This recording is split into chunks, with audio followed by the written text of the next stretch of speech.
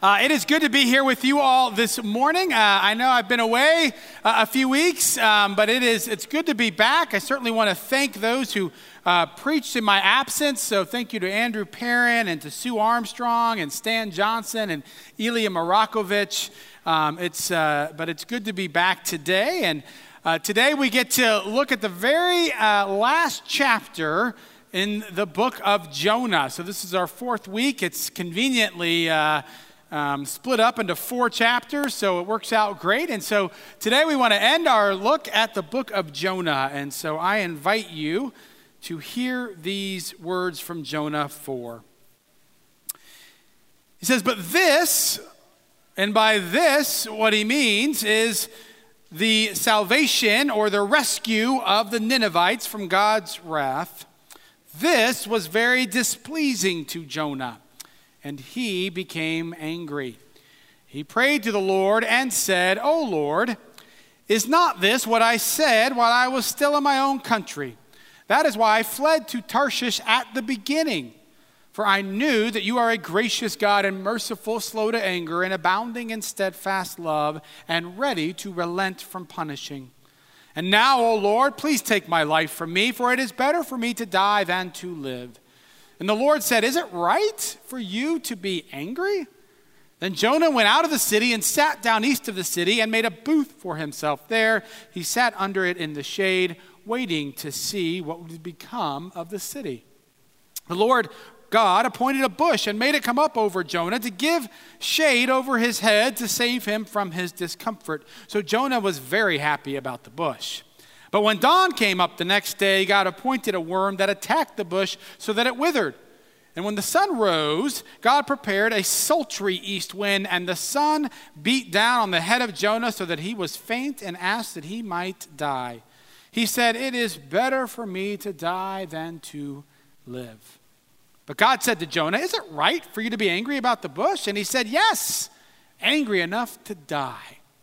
And the Lord said, 'You are concerned about the bush for which you did not labor and which you did not grow. It came into being in a night and perished in a night. And should I not be concerned about Nineveh, that great city in which there are more than 120,000 persons who do not know their right hand from their left, and also many animals?'"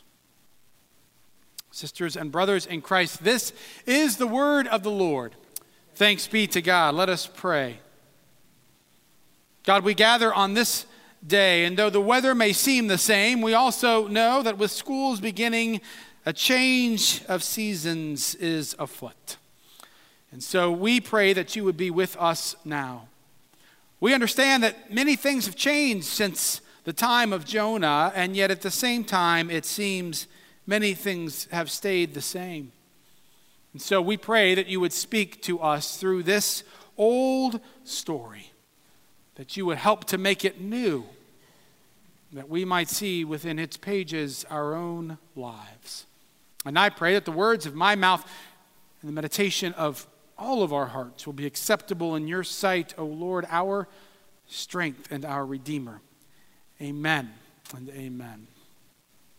So a few weeks ago, when one of our elders, Andrew Perrin, preached, he besmirched my name and suggested that I always leave guest preachers with scripture passages that are dry, dusty, and difficult. I was, as you can imagine, quite annoyed by the fact that someone finally figured out what it was that I was doing. And it is true, perhaps, that happens. I don't know, Scott, what you would say, if you would agree with that. No? Good. Okay. And I bring that up this morning, not because I think that our scripture passage today is dry or dusty, but because I do kind of feel a bit like a guest preacher, not just because I haven't been here for a little bit, or preaching at least, but because of the fact that it is kind of weird just to be dropped in on this Jonah at the very end. And so I have listened to what Sue Armstrong and Stan and Ilya preached. I am very appreciative of the ways in which they illuminated Jonah. But it does feel a little weird to just all of a sudden pop in for the very ending. The other thing I want to say is that I really I've been sad to miss out on Jonah, because Jonah is really one of my favorite prophets, as he's many people's favorite prophet. He's a very unsuspecting prophet. This is not who you would have predicted to be a prophet. In fact, someone suggested that it seems that perhaps God must have skipped over the vetting prophet process altogether when it comes to Jonah. Because by and large, he is very different. This is not a man of great courage, it seems, of boldness. Instead, this is somebody who, as soon as he hears what God wants him to do, he goes, as you may recall, in the exact opposite direction. It's a man, right, who flees away. He does not want to go to Nineveh at all. He finds himself, he goes into a boat. I mean, just running away on land was not far enough. He pushed away. And you recall that in the middle of a storm that was there because of Jonah's disobedience, in the very middle of that storm, while everyone else was so concerned, what was Jonah doing in the hold of the boat? He was snoozing away. No troubles at all, right? And then all of a sudden, of course, he's like, all right, just throw me over. And they do. And finally then, Jonah prays. But this is not really all that noble. I know atheists who would pray if they were stuck in the river, right, or in the water. I mean, man, I don't know if it's going to work, but I'll pray for my rescue. I'll pray for my deliverance. And this is, of course, exactly what Jonah does. I love what Frederick Buechner says about this part of Jonah's life. He says this right here. Within a few minutes of swallowing the prophet Jonah, the whale suffered a severe attack of acid indigestion. And it's not hard to see why. Jonah had a disposition that was enough to curdle milk. This is Jonah. And so finally then, of course, the fish or the whale, whatever you want to say, it threw Jonah up. But even then, if you had been Jonah, after you had been thrown up and you had known the whole reason why, and you'd known that the Lord had delivered you, you would have just walked straight to Nineveh, many of us. But he doesn't, because the Lord has to come to him again, we're told, for a second time to say, get up and go deliver this message. But Jonah's heart is still not in it. You see this, right? Because what does he say to the Ninevites? What does he say? Just 40 days more and Nineveh shall be overthrown. No mention of any hope. Just, you're all going to die in 40 days. And one wonders if he even really yelled it or if he was just kind of like, 40 days. You're going to be overthrown. It's kind of like, we do that sometimes. Like when you're a kid and your parent tells you to do something and you do it, go hug, your sister or your brother, and you're like, you did it just to kind of check it off and then you go on. Because it seems pretty clear that this is not really what he wants. And of course it's not. He doesn't want them to change their ways. All of a sudden then he goes back out and then he gets all upset.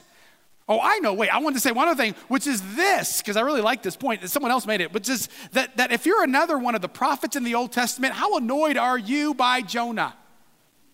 Right? Think about this for a moment.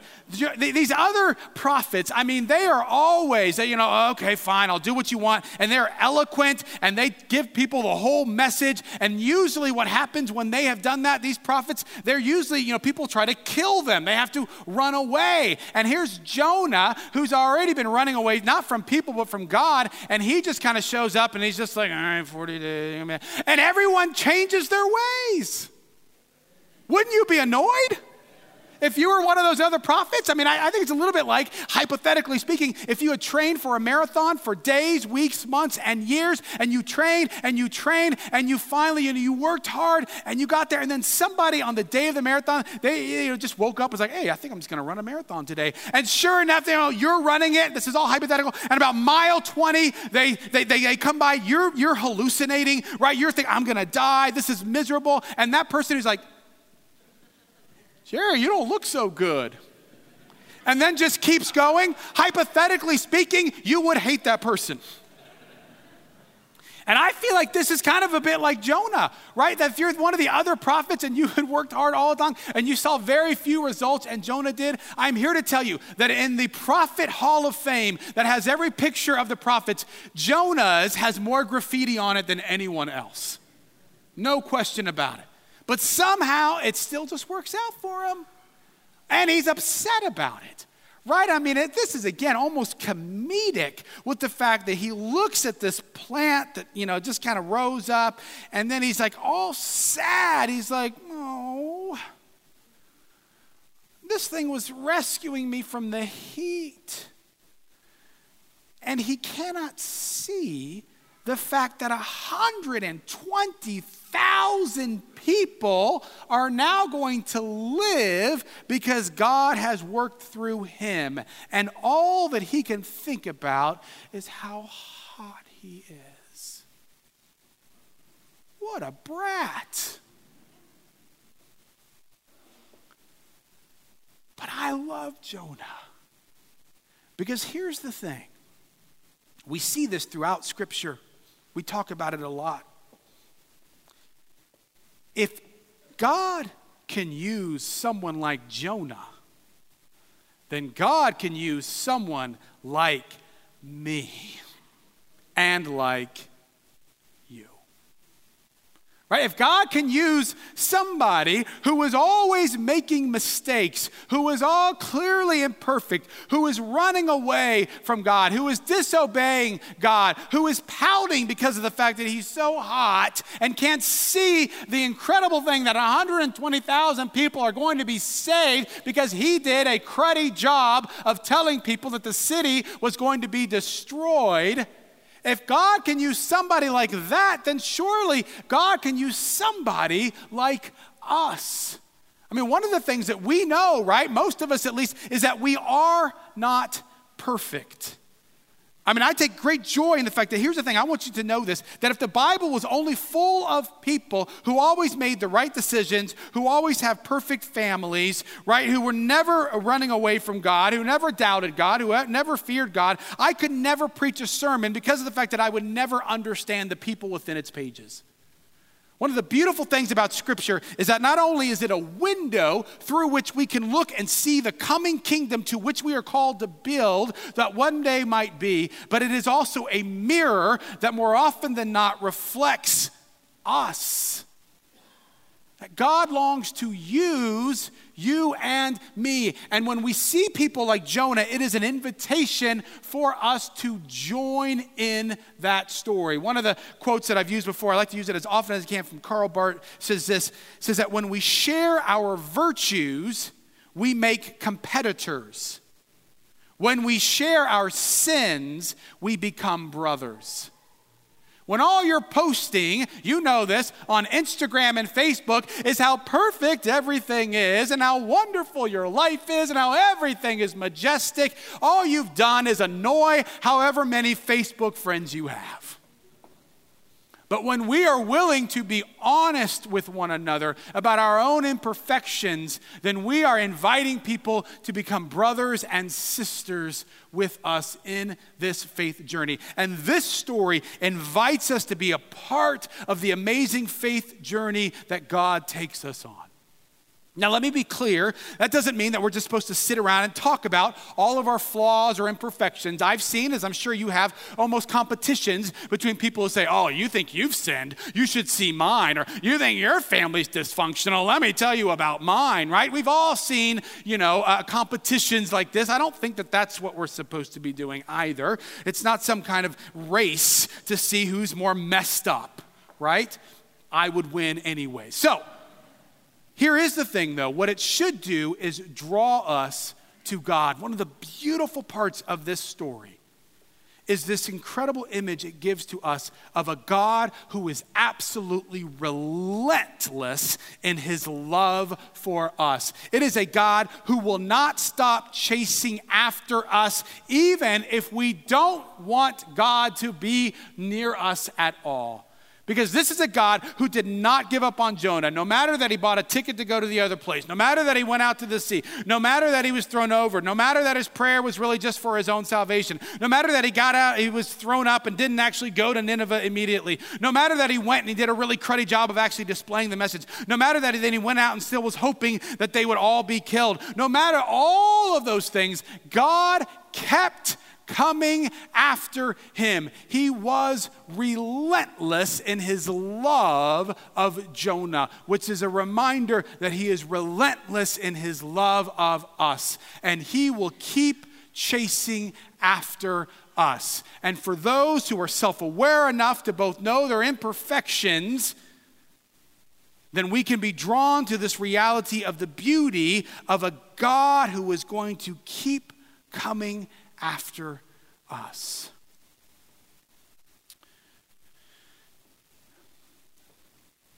All that said,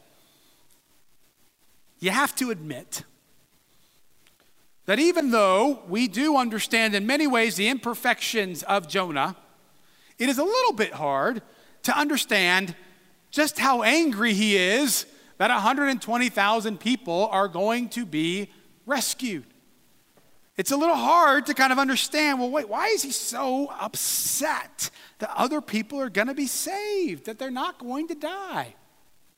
One of the reasons, of course, is simply because of the fact that it is difficult for us to understand. Most of us don't know Assyrians. I think Elia brought this up last week about the reality that it's hard for us perhaps to emotionally connect with a people that we don't really know. So in one sense, we don't have that connection. As Stan pointed out as well, though, the Assyrians tended to be known for how brutal they were, how terroristic they were, how they had developed these torture techniques. Stan even said that they are the ones who developed the practice of crucifixion. Now, I didn't check. I have no idea. He could be totally wrong on that. But, just kidding, Stan. But, Stan is never wrong. However, there is this sense then of the brutality of these people. And if you begin to think about it like that, in some ways, you can begin to see perhaps that the reason why Jonah is upset is because what Jonah wants is justice. He wants justice. And that perhaps makes a bit more sense. Well, we all want justice. When you hear about tragedies, as we saw this past weekend with shootings, as we see other things, as we see terrorists, whatever it may be, we all want a sense of justice. Micah 6:8 says to do, they didn't get this at 9 either, to do justice. Right? To do justice, that's a good biblical thing. We talk about it in here, to do justice. So in that sense, it makes all the sense in the world that Jonah would be upset. He wants these people who will one day, mind you, almost annihilate the Israelites, his people in his country. He wants justice, and that is good and right. But at the same time, what Jonah also seems to have forgotten is that while Micah 6:8 says to do justice, it also says to love mercy. And you see, it seems that Jonah wants absolutely nothing to do when it comes to the Ninevites with mercy whatsoever. Again, let's go back to the chapter last week. Remember this. What does he say as he goes out there to the Ninevites? He just gives those 40 days more, and Nineveh shall be overthrown.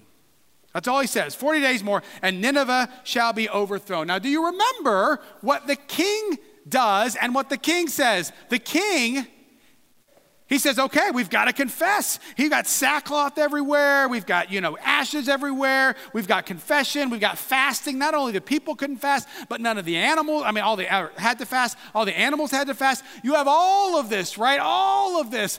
And what does the king then say? The king then says, for who knows, God may relent and change his mind. He may turn from his fierce anger so that we do not perish. The king says, who knows what this God may do? Who knows? Guess who knows?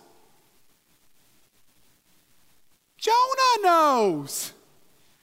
And he's not telling them.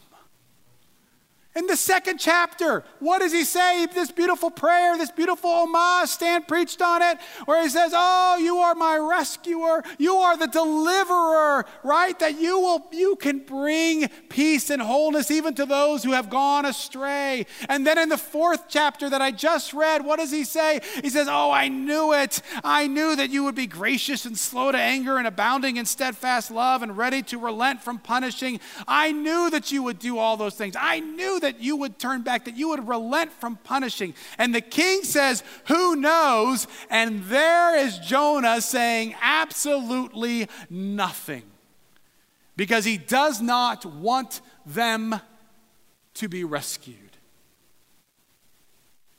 You see, here's the thing when it comes to our enemies. By and large, this is what I have discovered, which is that when it comes to our enemies, to those that we do not like, to those that we do not agree with, to those who have done us wrong, we believe strongly in justice.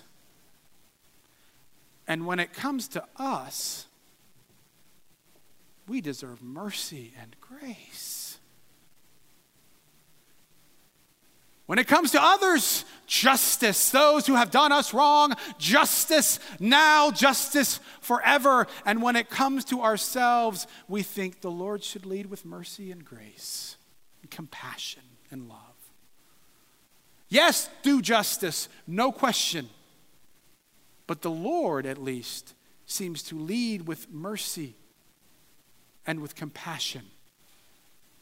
See, I think this is really important for us, because the reality is that all of us have somebody who's done us wrong. All of us have someone, maybe it's a spouse or an ex-spouse, maybe it's a boss or a teacher, or maybe a friend or a parent or a child. All of us have somebody who has done us wrong for some reason, and most of us in those situations, we tend to be less about mercy and compassion towards them and much more about justice. Or, and I'm picking this date right now in August of 2019 with great intentionality, because what's going to happen in the future, let's just say November 2020, there is going to be something called an election. And if you remember the last election, not everybody was treating one another with great love and grace and mercy. And one of the things it seems to me that we as the church need to do is to begin to say and ask, how might we serve as a witness to what it looks like to actually disagree with one another? And how might we do that with love and patience? And I am here to tell you this, make no mistake about it. You will not wake up one day and all of a sudden think, I just want to love those who disagree with me. I see that bumper sticker. I still love you. No. Few of us do that. The reality is, if you want to become someone who is going to do as Jesus said, to love your enemy, if you want to be someone who is not going to look like Jonah in these moments, you have to begin to cultivate love. And I want you to know that that is also the truth, make no mistake, with our own political enemies. Because there's a great chance that the person you're sitting next to is your political enemy. Even if you're married to them.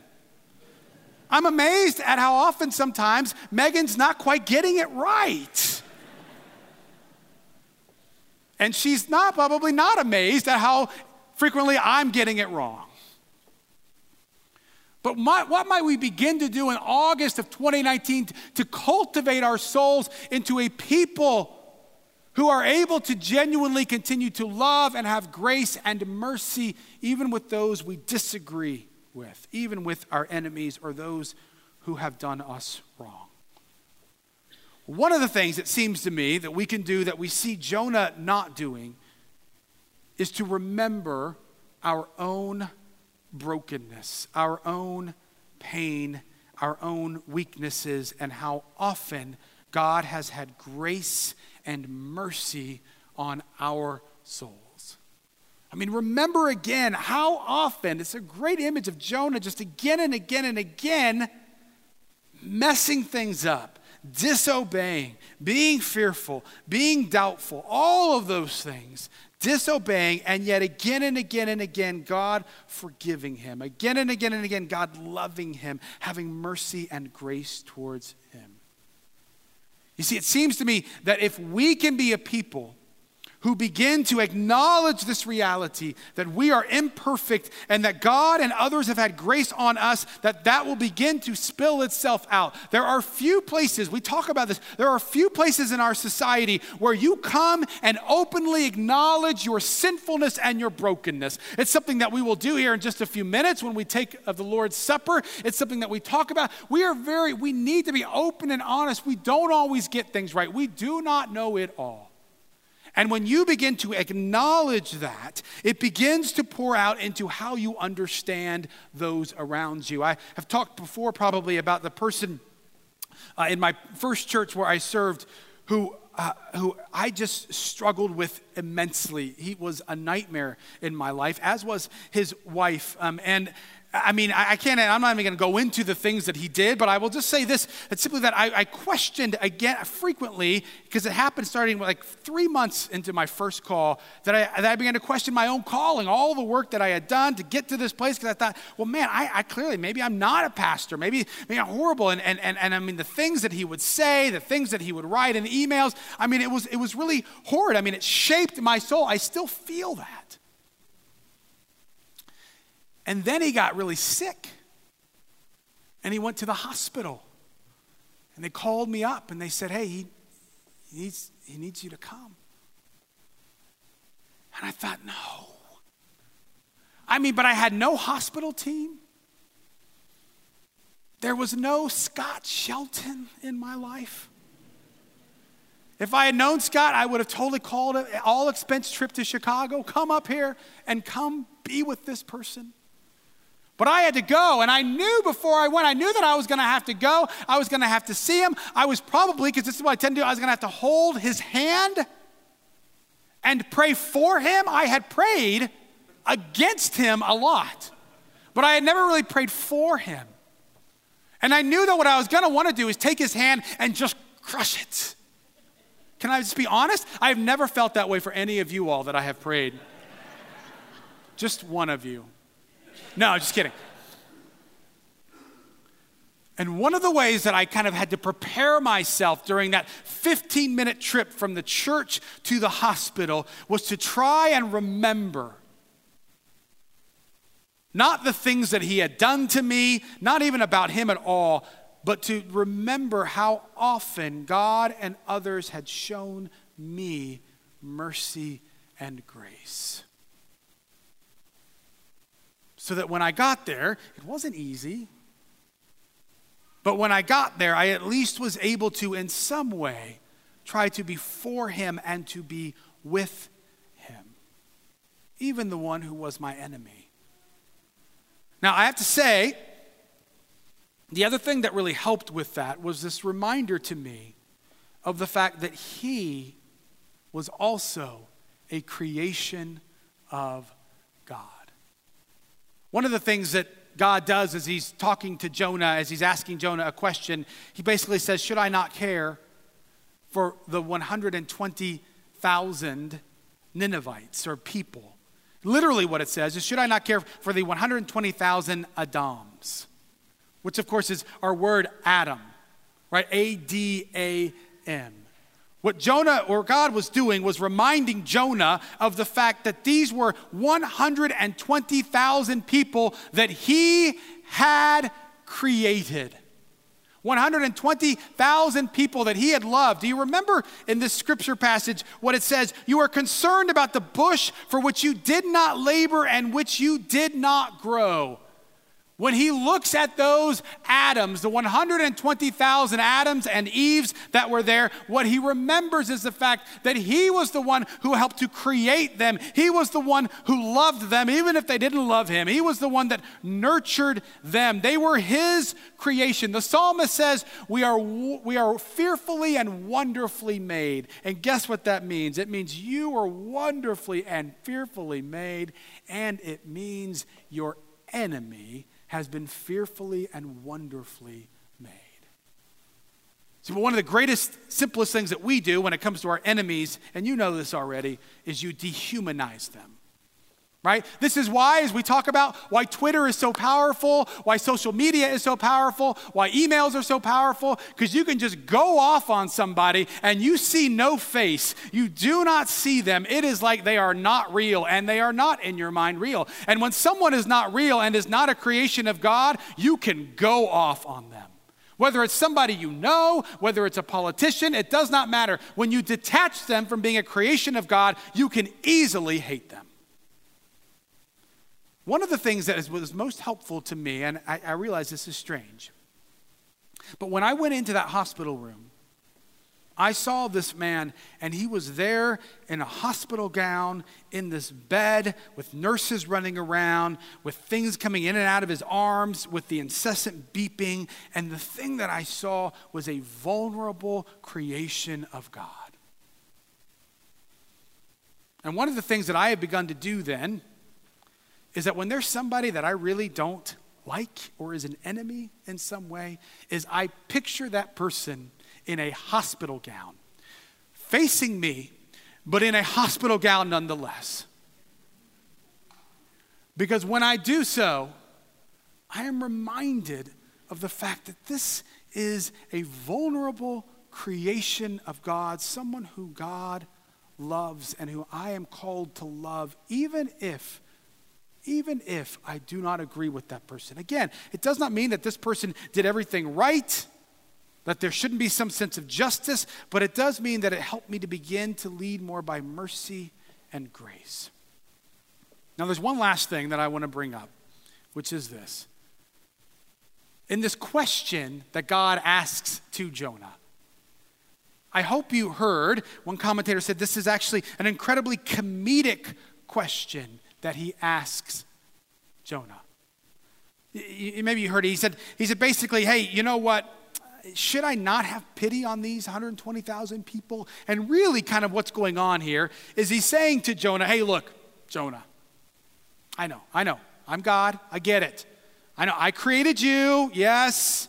I created these 120,000 people. I created the storm. I created the fish. I created this little plant that came up, and then I created the worm that killed it. I realize I created all these things. I know I'm God, but I want to make sure, is it okay with you if I spare 120,000 people?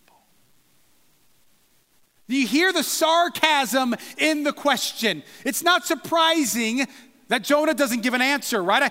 We oftentimes are mixing up our identities, right? I mean, I see this with my own children. I love my children, but I see this at times. And again, I think that children by and large are just adults, but adults have gotten better at hiding things, which is that with some frequency, right? They forget, and they love to dispense of justice to their sisters. And so one of the things, I didn't even realize this, we ask them questions, and here's the question. I'm sorry, are you the sister or are you the parent? The sister or the parent? You see, we all love being the parent and being able to kind of judge. We all love putting ourselves in that position. In fact, Philip Carey has this great comment, I think, about Jonah. Here's what he says. He says, where are we? There we go. It's coming. Wait for it, and I'll just read it. There we go. We self-righteously identify ourselves as the afflicted and the victimized, taking pity on ourselves and not on others, so that in our imagination, the Lord becomes a weapon in our campaign to destroy our enemies, an instrument for our own vengefulness, rather than the judge of the whole earth. Jonah thought, I know exactly what the Lord wants, and I will dispense of that justice. And here's what I want you to know. As soon as you forget that you are not God, then trouble is on the horizon. My encouragement for us is to continue to remember this, because when you begin to understand that you are not God, it's not that you don't work for justice, but when you begin to understand that you are not God, you begin to breathe. And the person who has done you wrong and you think they haven't yet gotten their just desserts, all of a sudden, you can say, I know that the Lord has this. Whatever the Lord wants, that is fine. And it may not be easy, but it allows you to give that to the Lord. And here's what I want to say here in August 2019, because many of you are going to forget this in November of 2020. So I want you to hear me. No matter who wins the election, I want you to know this. God is still on the throne.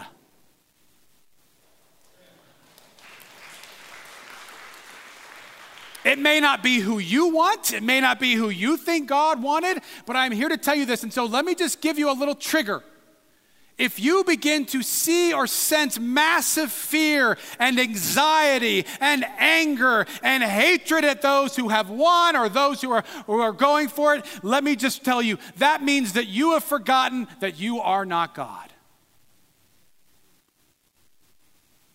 Yes, we should vote. Yes, it's fine to support someone, but always know this. God is in control. The greatest witness we can be to this world is not to have the person we want to win any election to win. The greatest witness that we can be, I know I'm about 15 months beforehand, but the greatest witness that we can be is to be a people who lead with mercy and grace and reflect the love of Jesus Christ. But it starts working on that today. May we be cultivated in such a way, sisters and brothers in Christ, that we understand our own weaknesses and the mercy of God, that we see other people first and foremost not as opponents, but as creations of God, and that we remember that God is God, that we are not. The book ends with a question that Jonah does not answer, which means we get to answer that question. And we answer it, it seems to me, not by the words that we say, but by the ways in which we love, not those who are easily loved, but those who are our enemies. May we be that church, and may we give witness to the grace and love of Jesus Christ. Amen. Amen.